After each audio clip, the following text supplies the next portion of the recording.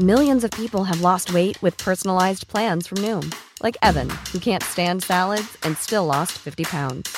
Salads generally for most people are the easy button, right? For me, that wasn't an option. I never really was a salad guy. That's just not who I am. But Noom worked for me. Get your personalized plan today at Noom.com. Real Noom user compensated to provide their story. In 4 weeks, the typical Noom user can expect to lose 1 to 2 pounds per week. Individual results may vary. Ryan Reynolds here from Mint Mobile. With the price of just about everything going up during inflation, we thought we'd bring our prices down. So to help us, we brought in a reverse auctioneer, which is apparently a thing. Mint Mobile Unlimited Premium Wireless. How to get 30, 30, how to get 30, how to get 20, 20, 20, how to get 20, 20, how to get 15, 15, 15, 15, just $15 a month? Sold! Give it a try at mintmobile.com/switch.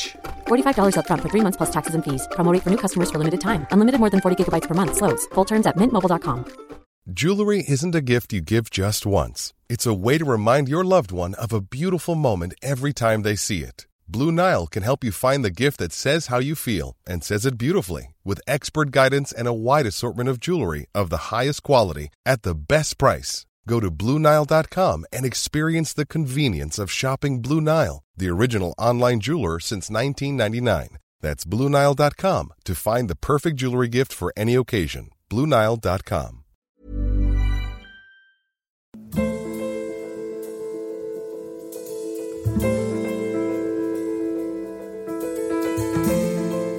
پادکست انسانک رو میشنوید به روایت من حسام ایپکچی.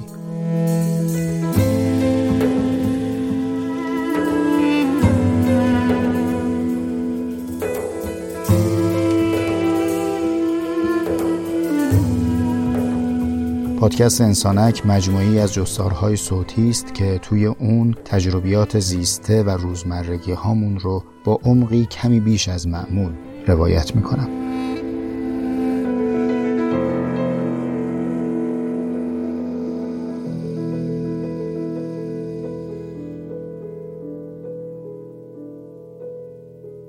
خیلی فرقشه بین زندگی پایان پذیر با زندگی پایان ناپذیر. خیلی فرقه. زیستن به افق ابد خیلی فرق داره با زیستن به افق چند روز بعد. اینجا صحبت از این نیست که کدوم درسته کدوم غلط، کدوم صدق کدوم کذب. فقط میگم فرق داره. مثل راهی شدن و تاختن تو کوچه بن‌بست با راهی شدن و تاختن تو کوچه‌ای که هر چی میری بازم هست. هر وقتی که از زندگی پایان پذیر صحبت میشه عموماً ذهن میره به سمت مرگ. مرگ به معنای رایج، یعنی توقف علائم حیاتی بدن، ظاهرترین گونه مرگه. ما انواع مرگ داریم. مرگ هم قابل تأمله، موضوع ما هم نیست، نگران نباشید. اما چیزهای دیگری هم هست که زندگی رو متوقف میکنه.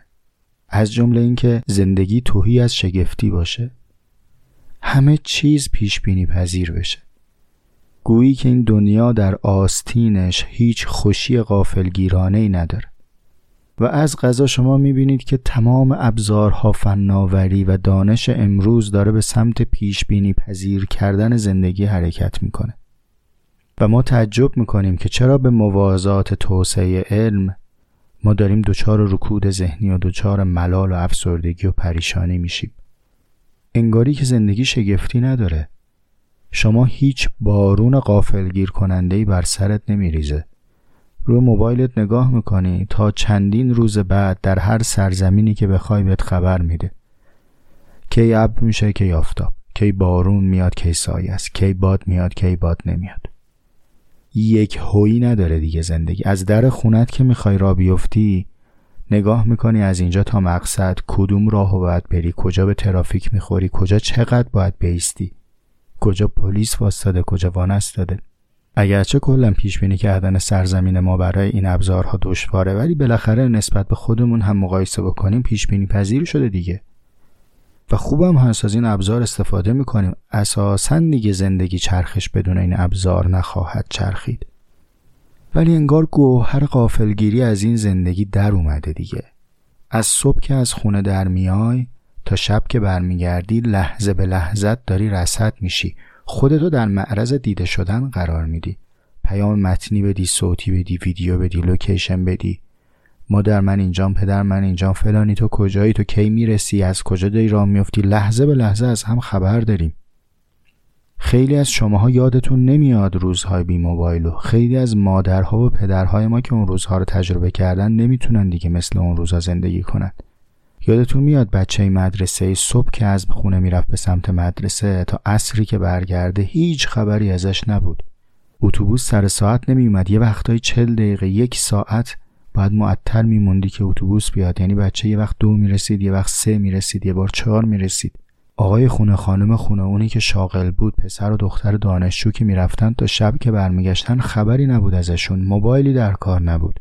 خیلی ها حتی تلفن ثابت خونه نداشتن. مجبور بودیم با بیخبری انس بگیریم.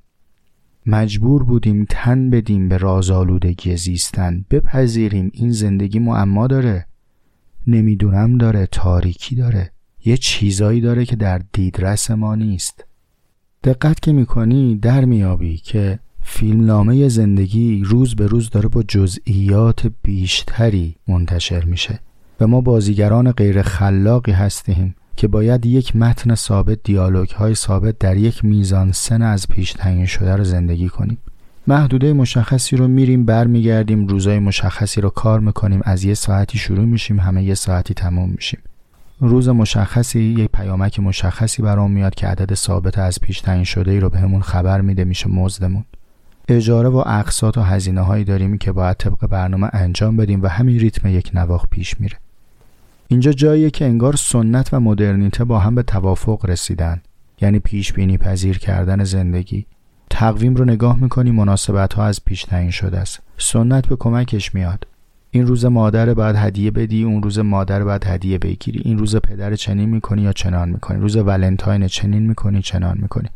دیگه اتفاق غیر مترقبه نیست. میدونیم چه روزایی باید بدیم، چه روزایی باید بستونیم، چه روزایی روز هدیه گرفتنمونه، چه روزایی روز هدیه دادنمونه. عید و عزامون مشخصه، شادی و غممون مشخصه. آداب و سنن هم نوشته شده. این روز خانواده عروس این کارو کنن، اون روز خانواده داماد اون کارو بکنن. انگار که دنیا داستان ناگفته‌ای نداره. همه قصه هاشو گفتن، ما نهایت اینه که بازخوانی جدیدی بکنیم، تاریخ‌ها رو منطبق با امروز کنیم. نه اسطوره جدیدیه، نه سیاره و ستاره جدیدی کشف میشه، نه قهرمان جدیدی ظهور پیدا میکنه.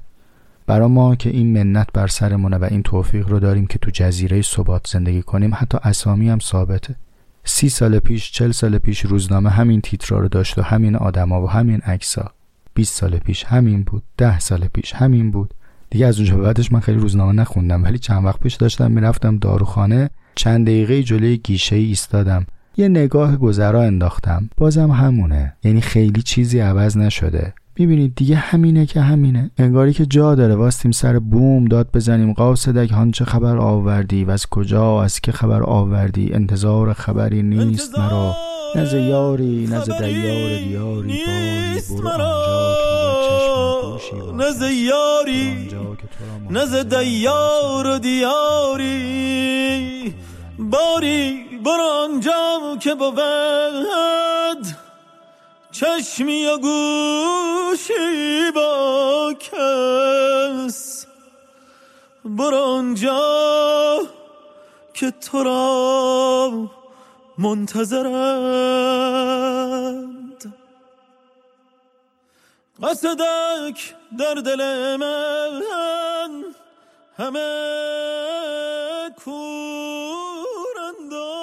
چی شد که ذهنم به این سیاهی ها رسید؟ داشتم فکر میکردم که چرا انقدر دوره نوجوانی برام لذیذ بود. چی داشت اون زمان که حظش هنوز زیر زبونم هست؟ به این جواب رسیدم که زندگی پر از شگفتی بود، پر از طعم‌های پیش بینی نشده بود. از نزدیکترین چیز که تن خودم بود تازگی داشت تا تن دیگری و مرام دیگری و تارگت های جدیدی که میذاشتیم، از همون کنکور لعنتیش تا دانشگاهش تا دانشجوییش تا کسب کردن یک چیزی که باید برای داشتنش تلاش میکردیم. اینطوری شد که به ذهنم رسید از ریل پیش بینی پذیری بزنم بیرون، در روز و لحظه و ساعتی که منتظرش نیستید اپیزود 28 رو ولو کوتاه و جزئی و مختصر تقدیمتون کنم و بدون هیچ چرایی خاص و مناسبت ویژه‌ای اپیزود 28 رو محض غافلگیری شما به عنوان یک ماچ یهویی تقدیمتون میکنم و امیدوارم در ساعات نخستین 7 بهمن ماه 99 بشنوید. این که میگم ماچ یهویی هم دلواپس نباشید. ماچ‌های مجازی به برکت به مقصد نرسیدن همگی مباح.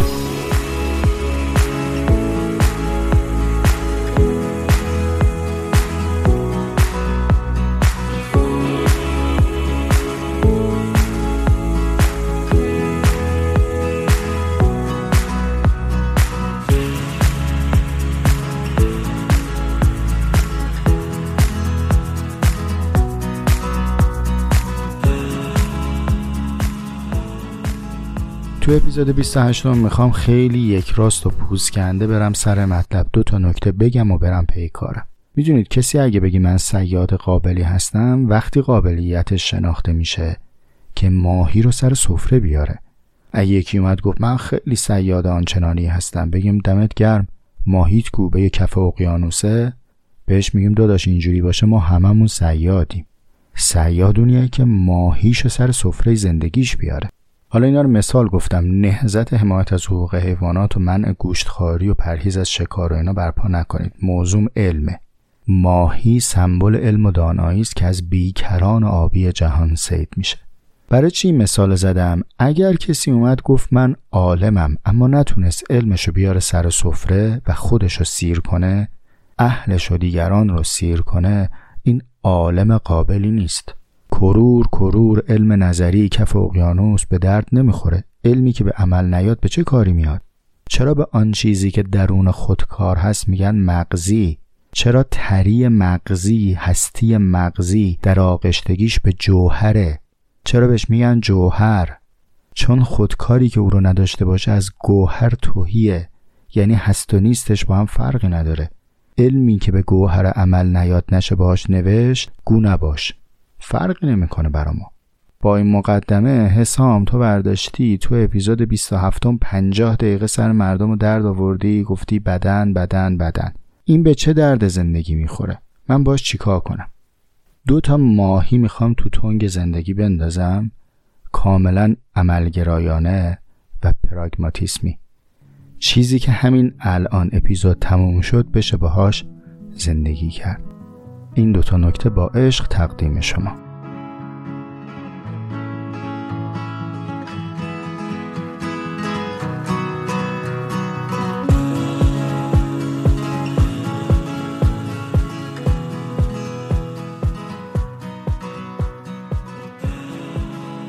نکته اول بیشتر به درد اونایی میخوره که مثل من آدمای رویا پردازی هن. جهان خیالی بزرگی دارن. ملموس‌ترین و عینی‌ترین سطح خیال چیه؟ اونایی که آرزو میکنیم. آرزو داشته است که هنوز برای ما حاضر نیست، اما در خیالمون اون رو اراده کردیم، در خیالمون اون رو پدید آوردیم. بنابراین هر آرزویی در کجا شکل میگیره؟ اول از همه در رحم خیال ما نطفه میبنده. من اینجا نمیخوام در مورد چیستی آرزو صحبت بکنم. فرضم اینه که هر کدوم از ما درکی از آرزو داریم و با درکی که داریم چیزهایی رو به عنوان آرزوهامون میتونیم الان نام ببریم. با درنگ در این مفهوم که میدونیم خواستن هر چیزی به معنای نخواستن انبوهی از دیگر چیز هاست. الان اگه من آرزو دارم قرمه سبزی بخورم، معنای دیگرش چیه؟ اینی که انبوهی از دیگر چیزها رو نمیخوام بخورم. عدس پلو نمیخوام، باقالی پلو نمیخوام، آبگوشت نمیخوام، ساندویچ و فلان و بهمانم نمیخوام. وقتی شما قصد داری که به فلانی برسی، یعنی به انبوهی از فلانها دیگه نمیرسی. درسته؟ اگر کسی نتونه این نخواستن به انضمام آرزو رو درک بکنه، که مشکلش با راه و روش رسیدن به آرزوها حل نمیشه، چون اساساً نتونسته مقصد رو هدف گیری بکنه. این بعد بره مشکل رو جای دیگه حل بکنه. به همین خاطر من با درنگ در این که ما میدانیم وقتی چیزی رو آرزو میکنیم، چیزی رو میخوایم، به این معناست که انبوهی از دیگر چیزها رو ناگزیریم حذف کنیم. محدودیت‌های زندگی تاب همین کنم همان کنم نداره. ما به نحو توأمان نمیتونیم شمال و جنوب بریم. بنابراین فرضمون اینه که ما آرزو داریم، آرزوهای رسیدنی رو انتخاب کردیم، آرزوهامون با هم همگنن یعنی رسیدن به یکیشون دیگری رو منهدم نمی‌کنه و اینها با هم قابل جمعن. حالا نکته، آرزوی محقق شده یعنی چی؟ ما چجوری به آرزومون میرسیم؟ به این فکر کردی که آرزویی که الان در ذهن تو هست اگر چه بشود برآورده شده، اگر چه نشود میگی من به آرزوم نرسیدم؟ یه کوچولویی بهش فکر کن.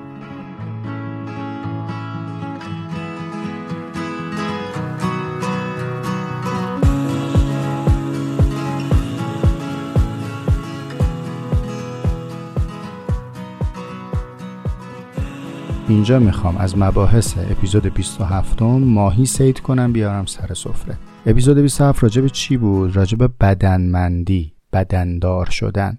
یه عالمه صحبت شد، وسطاش یادتونه گفتم هر ایده، هر معنا برای رسیدن ناگزیره که بدنمند بشه. اینو یادتون میاد؟ این جمله جدیدی نیست دیگه، یه عالمه راجبش صحبت کردیم. حالا با همین جمله جواب سوالی که پرسیدم مشخصه. آرزو برای محقق شدن نیازمند بدنمند شدنه.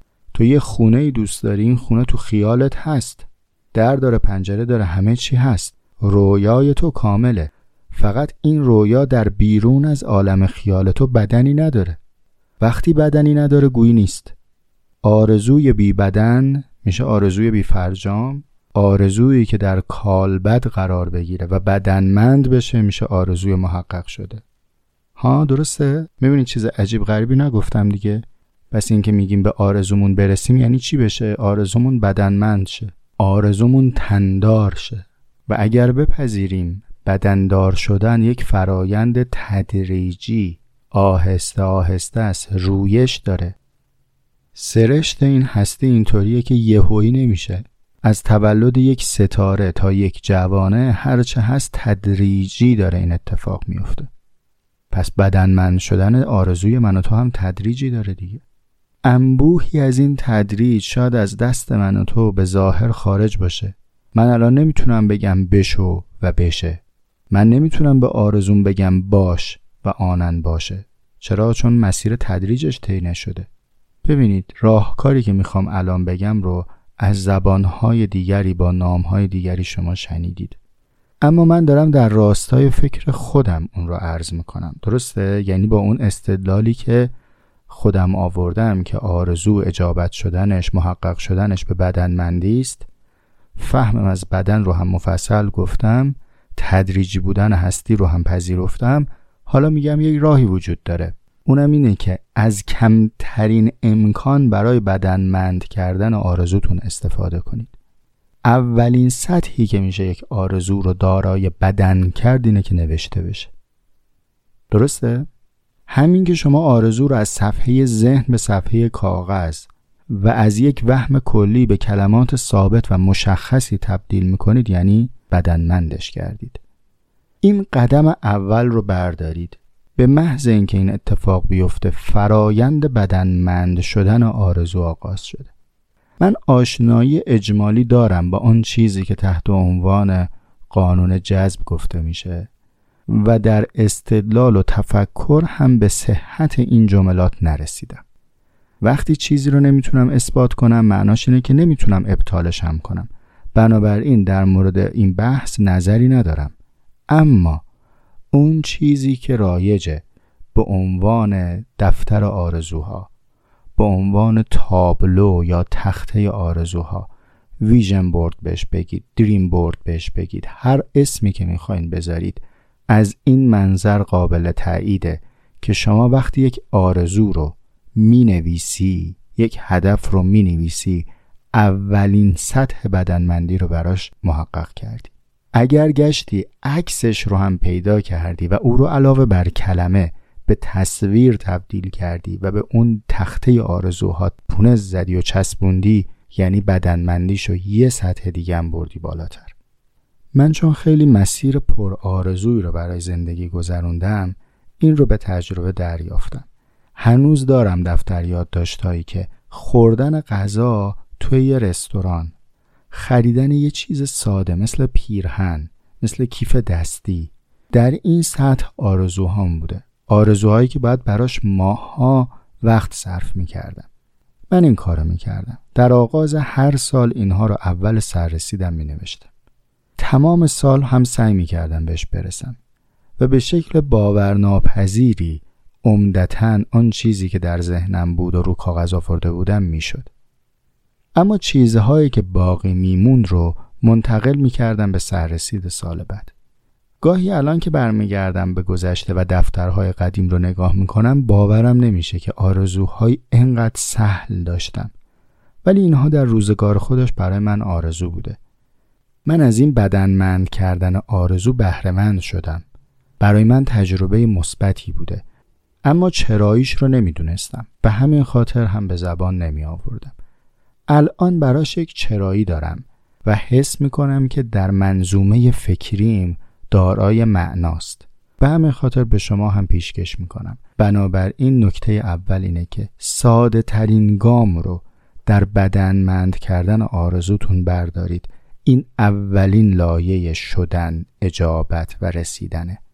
قدم اول رو بردارید و بعد برای قدم‌های بعدش هم تلاش کنید. این نکته اول.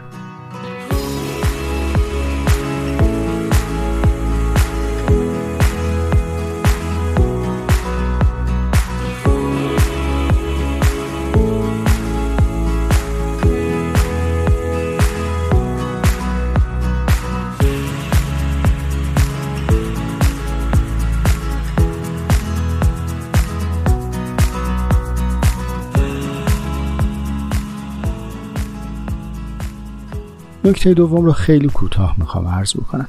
این تجربه هم تجربه زیستمه. مربوط به کسانی است که سودای فهمیدن، تفکر کردن و حل مسئله دارن. ایده و فکر هم از جنس آرزوست. در اینجا هم اولین قدم اینه که بدنمند کنیم تفکرمون رو. اندیشه از زمانی که بدنمند میشه هستی خودش و کاستی خودش رو نشون میده. کل این پادکست انسانک که تا اینجا اومده و الان رسیده به اپیزود 28 و تقریبا نزدیک به 1 سالگیشه، همش رو هم مشق بدنمند کردن تفکر بوده برای من. این بدنمند کردن تفکر بوده که به من این فرصت رو داده که کاستی ها و هستی های اندیشم رو ببینم. یک سطح بدنمندی در ارائه به دیگرانه، قبل از اون در ارائه به خوده و در انشاء فکره. بنابراین با خودکار و کاغذ فکر کنید. به شکل شگفت‌انگیزی وقتی شما معنایی که در ذهن هست رو کاغذ میارید براتون جانمایی میشه که کجاها خالیه. احتمالاً خیلی از شما تجربه کردید که وقتی ایده ای رو بر روی کاغذ میارید اولا انگار که ذهن آرام میگیره، گویی که شانه‌های فکر سبک میشه. در قدم بعد سوالها رویده میشه. انگار با همین نوشتن در میابی که خب پس این یه بعدی هم داره، این یه جای خالی هم داره که باید به این جای خالیش فکر کنیم. نکته دوم رو به همین اکتفا میکنم. بدنمند شدن اندیشه سرآغاز بودنشه. فکر تا زمانی که داره فقط در ذهن میلوله خیلی شانه به شانه وهم مینشینه.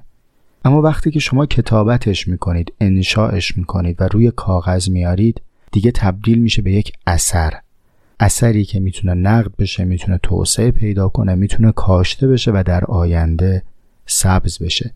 اگر اثر شما صحیح و درست و متقن بود که ناز شستتون.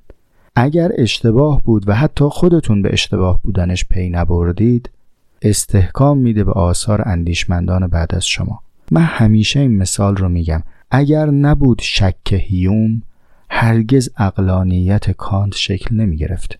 گاهی درستهای نسل بعد روی شانه خطاهای نسل قبل بنا میشه و به همین خاطر حتی باید قدردان آثار اشتباه گذشتگان هم بود، اما اشتباه اونها رو تقلید و تکرار نکرد. این اپیزود ناگهانی همینقدر مختصر بود، اما امیدوارم که لااقل در زندگی برخی آثار مفصلی داشته باشه. خوب باشید. Mom deserves the best, and there's no better place to shop for Mother's Day than Whole Foods Market. They're your destination for unbeatable savings, from premium gifts to show-stopping flowers and irresistible desserts. Start by saving 33% with Prime on all body care and candles. Then get a 15-stem bunch of tulips for just $9.99 each with Prime. Round out Mom's menu with festive rosé, irresistible berry chantilly cake, and more special treats. Come celebrate Mother's Day at Whole Foods Market. Planning for your next trip? Elevate your travel style with Quince. Quince has all the jet-setting essentials you'll want for your next getaway, like European linen, premium luggage options, buttery soft Italian leather bags, and so much more. And is all priced at 50 to 80% less than similar brands. Plus, Quince only works with factories that use safe and ethical manufacturing practices. Pack your bags with high-quality essentials you'll be wearing for vacations to come with Quince. Go to quince.com/pack for free shipping and 365-day returns.